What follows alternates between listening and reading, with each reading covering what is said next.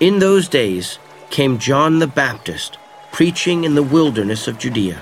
Repent, for the kingdom of heaven is at hand. For this is he who was spoken of by the prophet Isaiah when he said, "The voice of one crying in the wilderness, prepare the way of the Lord, make his paths straight." Now John wore a garment of camel's hair and a leather girdle around his waist, and his food was locusts and wild honey. Then went out to him Jerusalem, and all Judea and all the region about the Jordan, and they were baptized by him in the river Jordan, confessing their sins.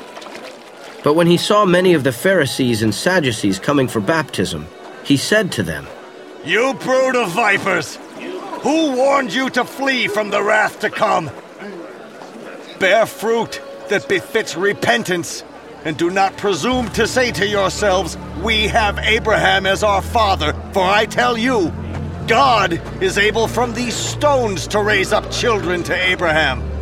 Even now, the axe is laid to the root of the trees. Every tree, therefore, that does not bear good fruit is cut down and thrown into the fire.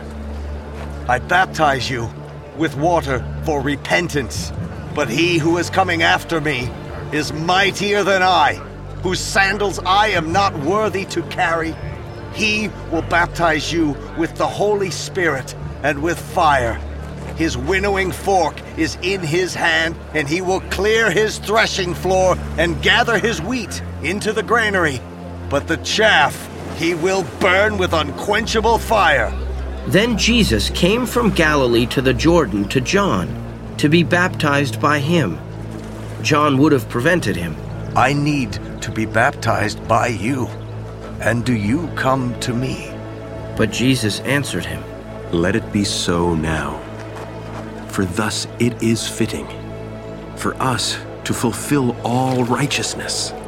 Then he consented.